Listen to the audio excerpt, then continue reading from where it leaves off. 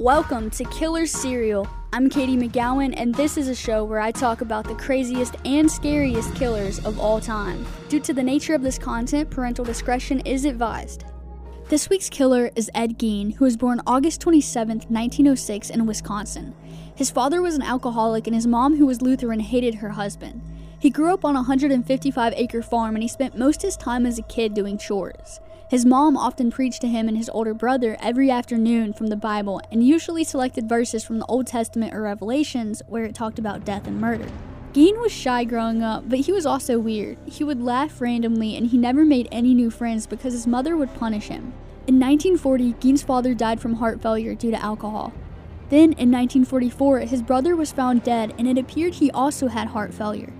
Sometime in 1945, Gein's mother had a paralyzing stroke, and then later on that year she had another stroke and ended up dying in December. That hit Gein really hard, harder than any other family death. After all his family was gone, he still stayed on the farm but sold 80 acres, which was the land his brother owned.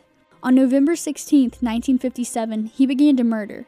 Bernice Warden, who was the local hardware store owner, disappeared. Some say they saw the hardware store truck leave around 9:30 a.m. Warden's son, who was a deputy, came by the store at 5 that evening to find the cash register open and bloodstains on the floor. It was said Gein had been in the store that evening before and was to come back the next morning for antifreeze, and it was the last receipt wrote on the morning of Warden's disappearance. That evening, police arrested Gein and searched the farm, finding Warden decapitated and shot, while also finding a list of body parts throughout the house. He told authorities that he would be in a dazed-like state and dig up recently buried bodies that resembled his mother. He was in the process of making what he called a woman suit, so he could literally become his mother. He would take skin off of faces and make a mask. This guy was like the real Norman Bates and Texas Chainsaw Massacre combined. On November 21st, 1957, Gein was charged with 1 count of first-degree murder where he pled not guilty by reason of insanity and was diagnosed with schizophrenia and was found mentally incompetent for trial.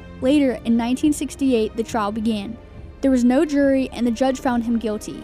But after testimonies from doctors and a second trial was faced, and it was ruled that Gein was not guilty by reason of insanity and ordered him to be committed at Central State Hospital for the criminally insane. He spent the rest of his life in a mental hospital and died on July 26, 1984 due to respiratory failure. Ed Gein's story has been an inspiration for fictional serial killers in many movies and literature, such as Psycho as the character Norman Bates, Deranged as Ezra Cobb, Texas Chainsaw Massacre as Leatherface, and The Silence of the Lambs. Ed Gein was even exploited as far as songs such as Dead Skin Mask by Slayer in 1990, Nothing to Gein by Mudvayne, and even a whole band called themselves Ed Gein. Who knew a serial killer would get this much attention in Hollywood?